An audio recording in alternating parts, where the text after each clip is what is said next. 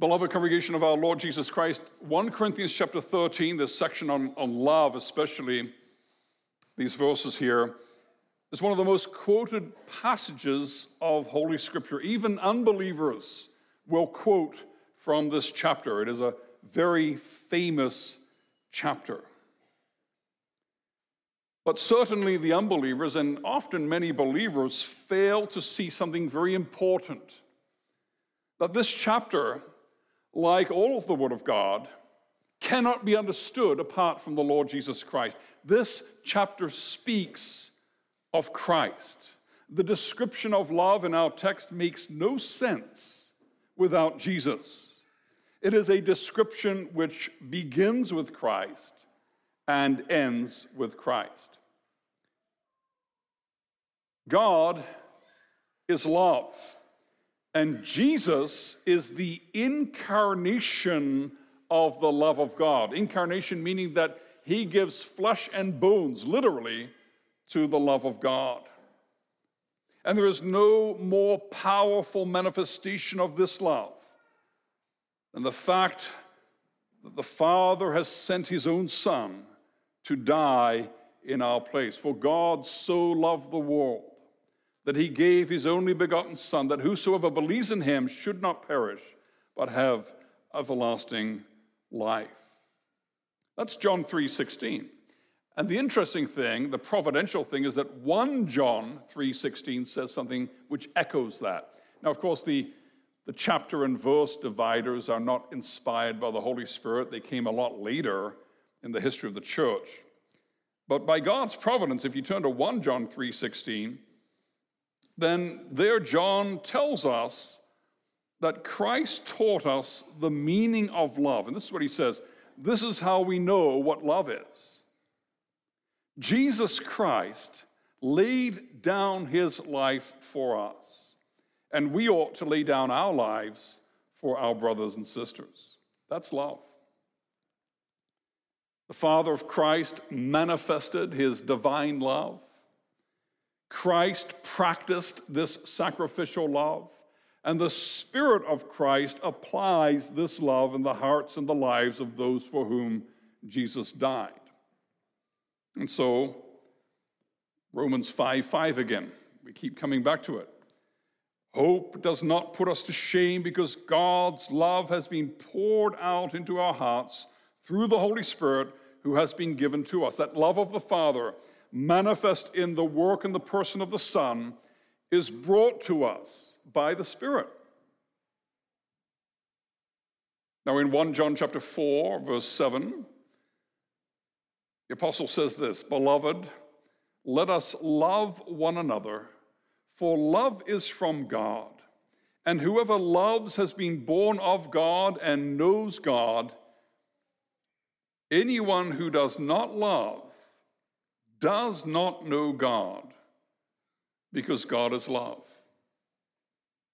Anyone who does not love does not know God. And that's the point that Paul is making to the Corinthians here. He's speaking to this church, which is full of all kinds of temporary, special gifts of the Holy Spirit, which were very impressive. They were raising the roof. And he comes to this church and he says, you're so spiritual. You're so full of the Holy Spirit. But if you have the Spirit of Jesus, where is the love? You experience impressive things. You know so many deep things. You're doing so many things. But where is the love? Love is the primary, the fundamental proof of the work of the Spirit of Jesus in my heart. Love is the first fruit that the Spirit of Jesus produces in me. For the fruit of the Spirit is love. And so Paul in these verses 4 through to 7 of our chapter is describing that love. And when he describes that love, he is describing the Lord Jesus himself. He is describing how the Holy Spirit works in us to show Christ in us. And so this description here in these verses 4 through to 7 is so connected to Christ that we could put his name into it, and we could read, Jesus is patient and kind. Jesus does not envy or boast. Jesus is not arrogant or rude. Jesus does not insist on his own way. Jesus is not irritable or resentful. Jesus does not rejoice at wrongdoing, but rejoices with the truth. Jesus bears all things, believes all things, hopes all things, endures all things. And today, as we pay attention to this description of Christian, Christ-like love, God calls you to stop trusting in anything else aside from Christ. To stop trusting in your position in the church, your reputation, your religious acts, your good works, your deep knowledge, all the great things that you think and know and do in the kingdom of God, as impressive as they may be. God comes to us this afternoon and asks this question: where is the love? Are you manifesting Christ in your life? Is the love of my Son, which I have poured out into your heart by my Spirit, is that love overflowing from you? Is it pouring out of you to your brother, your sister, your neighbor? Now, this is very important for us to reflect on carefully, because we tend to get very practical about serving God, and we make up these lists of things that we need to do and that we want to do to be good Christians. And we tend to focus on actions rather than on the heart. And the Bible tells us that the proof that I am a child of God is not the number of impressive things that I can do or have done or will do. In fact, Jesus says in Matthew chapter 7, frightening words, terrifying words to those who would be activists rather than believers. He says, 7:22 of Matthew, many will say to me on that day, Lord, Lord, did we not prophesy in your name, and in your name drive out demons, and in your name perform many miracles? Then I will tell them plainly, I never knew you. Away from me, you evildoers. Those are terrifying words. What the Lord is telling us is this, that proof that I am a child of God is not what I do for him, but it's what he does in me. That Jesus is present. That Jesus is manifesting himself in my heart, in my life. How? By the love that he pours into my heart, by the love that he produces in me with his indwelling Spirit. And that's what we're going to look at as we go through the rest of the text this afternoon. This love is patient and kind. We've seen that this love does not envy. And if you have your Bible open, it will help you track with what I'm working on as we go through word by word. It does not envy. And the word here simply refers to people that get real uncomfortable when other people are getting the attention. Why is someone else getting the attention? I want that for myself. Why is somebody else being mentioned all the time in the church news? Why is somebody else being put front and center in a certain activity or work of the church? Why is that person nominated for office or appointed to a committee and not me? And so that envy dislikes it very much when another member of the body is being honored. Instead of celebrating, it envies, it's jealous. Love does not envy, love doesn't do that, and love does not boast. And the word here has the idea of getting carried away, going way beyond, getting carried away by telling everyone how awesome you are. You ever been stuck maybe at a meeting or a social function with somebody that just can't stop talking about how awesome they are? It's painful. And the apostle's saying in the church, that's not what love does. It doesn't keep talking itself up. Love is not arrogant, verse 4, the end of verse 4. And here the word in the Greek refers to something that is inflated, somebody who's puffed up, self-inflated, thinking that I'm very important. That's not what love does. Love is not rude. That's the first word in verse 5. And the word rude here refers to people who act improperly, inappropriately, indecently. This was happening in Corinth.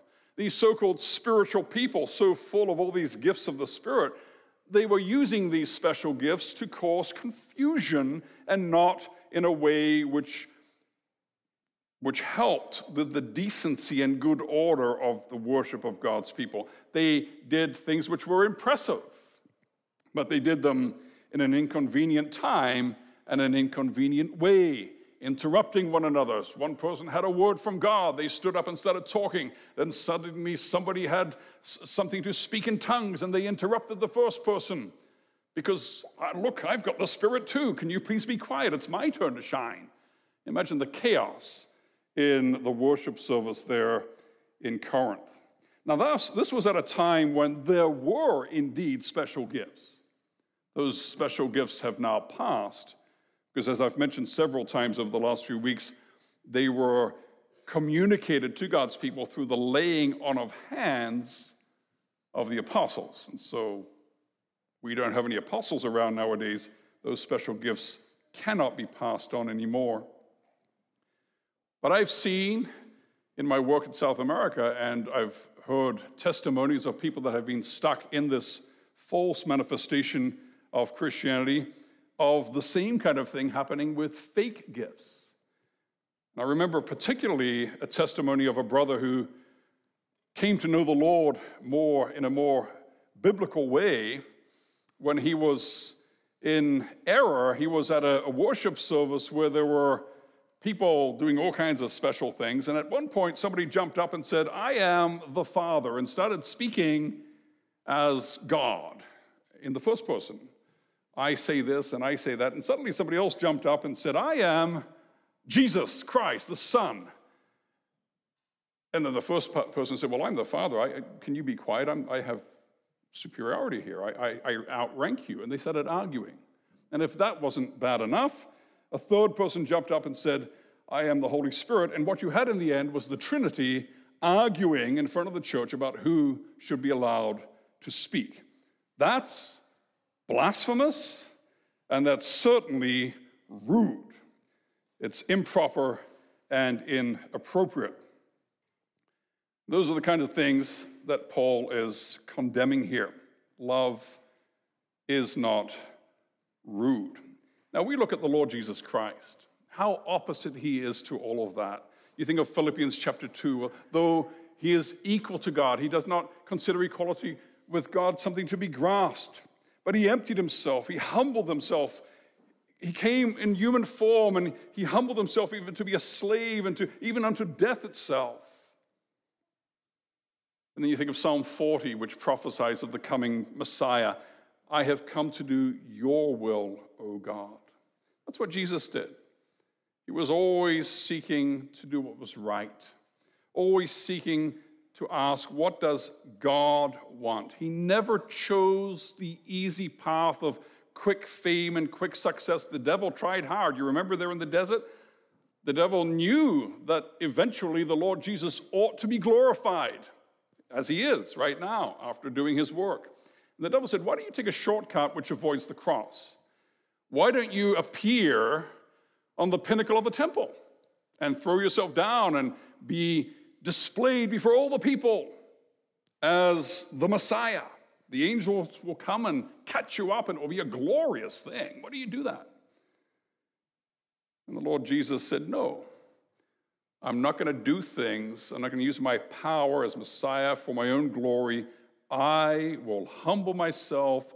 I will do the will of the Father." Love is not arrogant. Love is not rude. Love does not insist on its own way. And you think of the DNA of sin. The DNA of sin, the essence of sin is selfishness. Ever since Adam and Eve, that is the essence of our sinful nature, selfishness, self-love, being curved in on ourselves. And we're really good at this actually. We often camouflage our selfishness with pious words and religious acts. Have you ever done that? I know I have. You can get really good at it. You want something for yourself, and you manage to manipulate others and make yourself look like a very godly person to try to get them to do what you want. That's not what love does. The love of Christ compels us to be different. We seek God and the neighbor first. And you think of Philippians again, chapter 2. Let each of you look not only to his own interests, but also to the interests of others. Have this mind among yourselves, which is yours in Christ Jesus. And then the apostle goes on to describe the humiliation of our Lord, that he humbled himself. As he said in his own words, I have not come to be served, but to serve. Love does not insist on its own way. It is not irritable. Have you ever been irritable? It's hard not to be irritable. This is connected with the last thing. When do we get irritated? Well, we get irritated when we can't get our way. When we want something and somebody or someone is in the way, we can explode. I want to just have a little bit of rest with a book, a little bit of me time. I'm tired and things have been stressful. Suddenly someone comes, a little child comes and demands my attention, and I just lose it. I'm irritated. And there are all kinds of examples you can fill in your own life. Now, Christ couldn't do this. Christ couldn't be irritable because he didn't seek his own interests. And so it was difficult for him to become exasperated or irritated. His righteous anger was reserved for situations when God's will was not respected. Can we say the same thing? Can we say that we get angry and righteously exasperated when God is disrespected? Or are we quicker to fly off the handle when we don't get our own way? It is not irritable or resentful. And there's a whole bunch of meaning behind this word resentful. You might even have a footnote in your Bible if you have the ESV. Literally, what the Greek says here is, love does not keep an accounting of wrongdoing. Love doesn't keep count of wrong. Now, we have in the congregation at least one professional accountant in the good sense. But all of us are professional accountants in the bad sense. We have a hard time forgetting anything done against us, even the slightest offense, carefully recorded in every detail as unpaid, as a debt outstanding. Christ tells us, I want you to forgive your brother 70 times 7. Christ wants us to be quick to forgive. But think about your life and think about other people.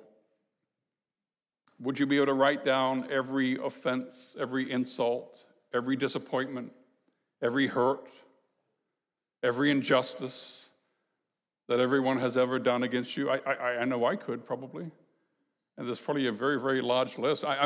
The list of what I've done to others is very short because I conveniently forget, but I remember what other people do to me. That's what the sinner does. And the apostle says that's not what love does. Love does not let you delight in keeping a huge pile of bitter things in your heart of resentment. That's not what love does. And if today you sit here in church and you have even one bitter thing in your heart, one resentment, even one thing that is undealt with that you're holding on to, you've got to stop. You've got to stop keeping account of wrong. You've got to deal with it. It's going to kill you. It's going to shrivel your heart and your soul. It's going to rob you of the joy of salvation. It's going to destroy and poison your relationships.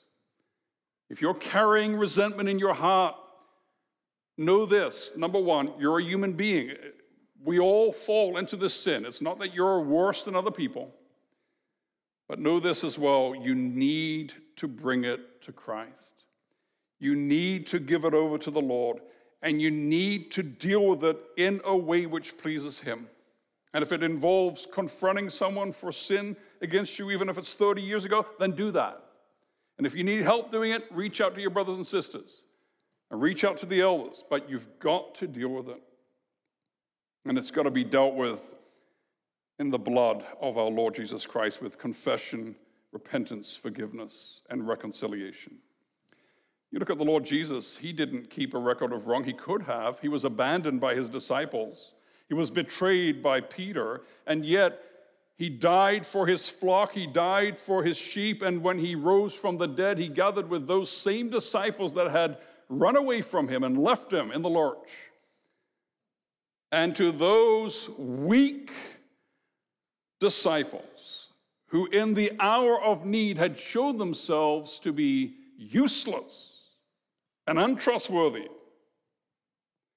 to those weak, sinful men that had hurt Him so badly, you remember the look that He gave to Peter, to them He entrusted His most precious possession, the church which He bought with His own blood. And you remember the scene there on the beach and Him speaking with Peter. Peter, do you love me? Lord, you know that I love you. Feed my sheep.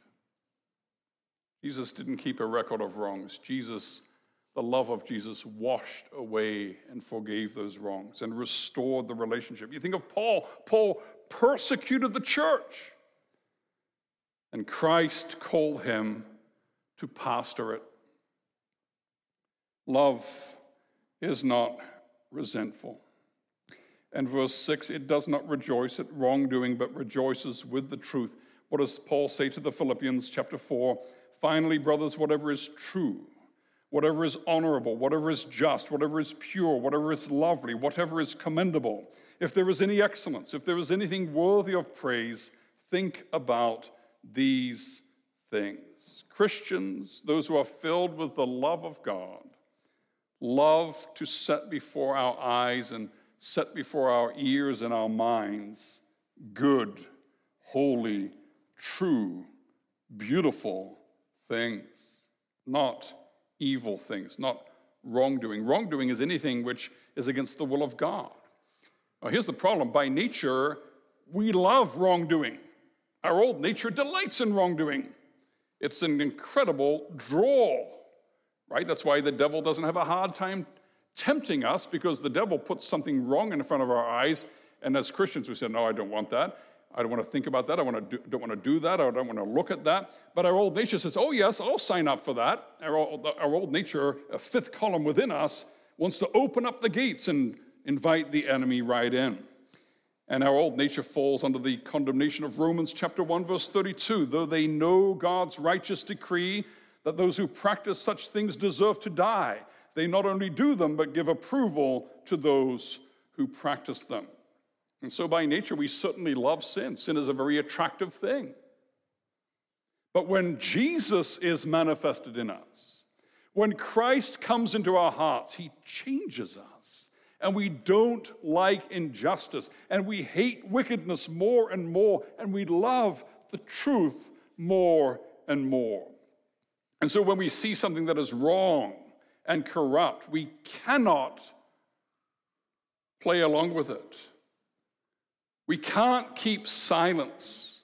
We can't just look the other way as we read in Ephesians chapter 5, verse 11, take no part in the unfruitful works of darkness, but instead expose them.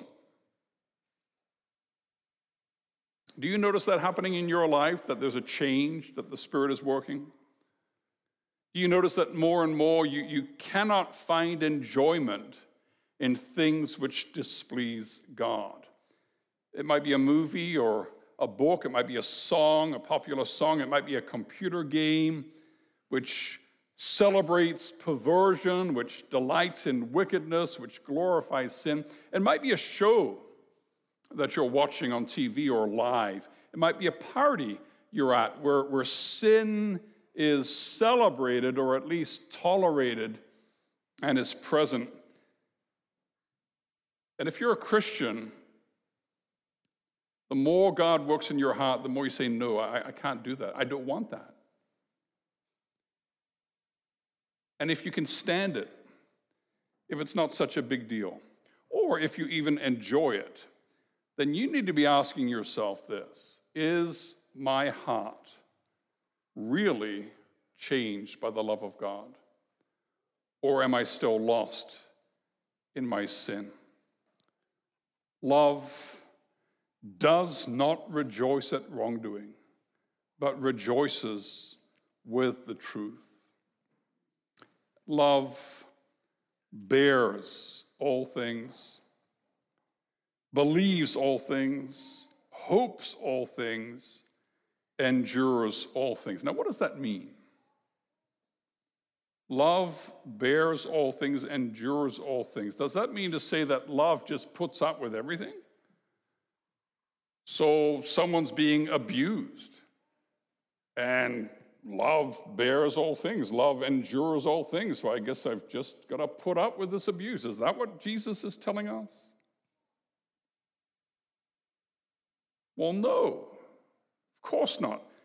Didn't we just hear what the Holy Spirit told us? Love does not rejoice at wrongdoing. Love takes no part in the unfruitful works of darkness, but exposes them.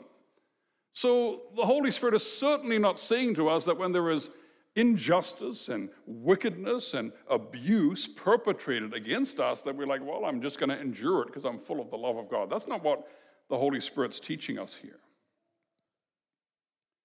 Perhaps it will help to translate these words in a slightly different way, which brings out kind of a different aspect to the prepositions there.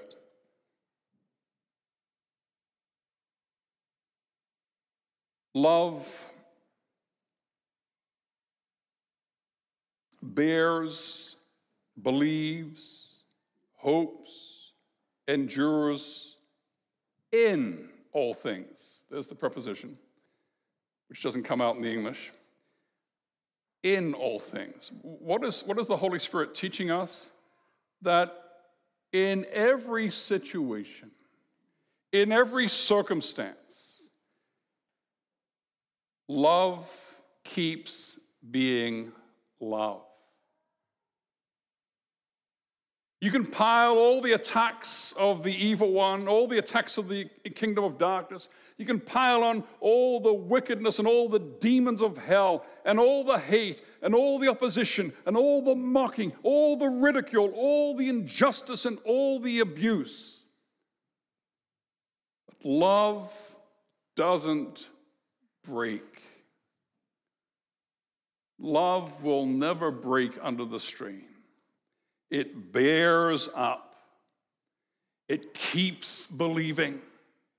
It keeps hoping. It keeps enduring, because greater is he who is in you than he who is in the world. Love never fails. Well, that's an incredible comfort. That all the powers of hell, the gates of hell themselves can be arrayed against the church and against you, believer.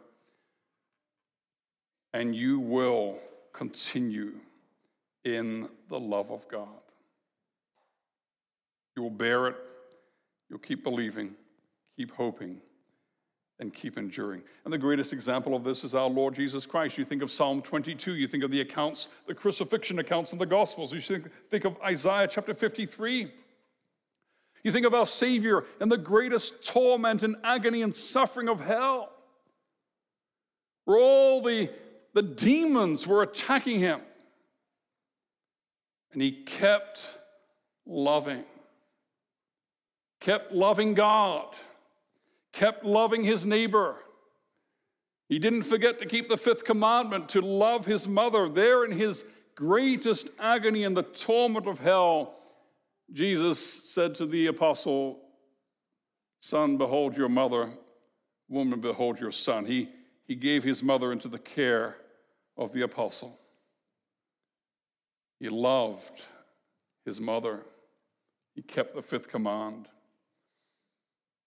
And he could have come down from the cross in a blaze of glory. He could have destroyed his enemies, but he didn't. He stayed on the cross. Now, why did he stay on the cross? Because God so loved the world. Because Christ loves you with an eternal love.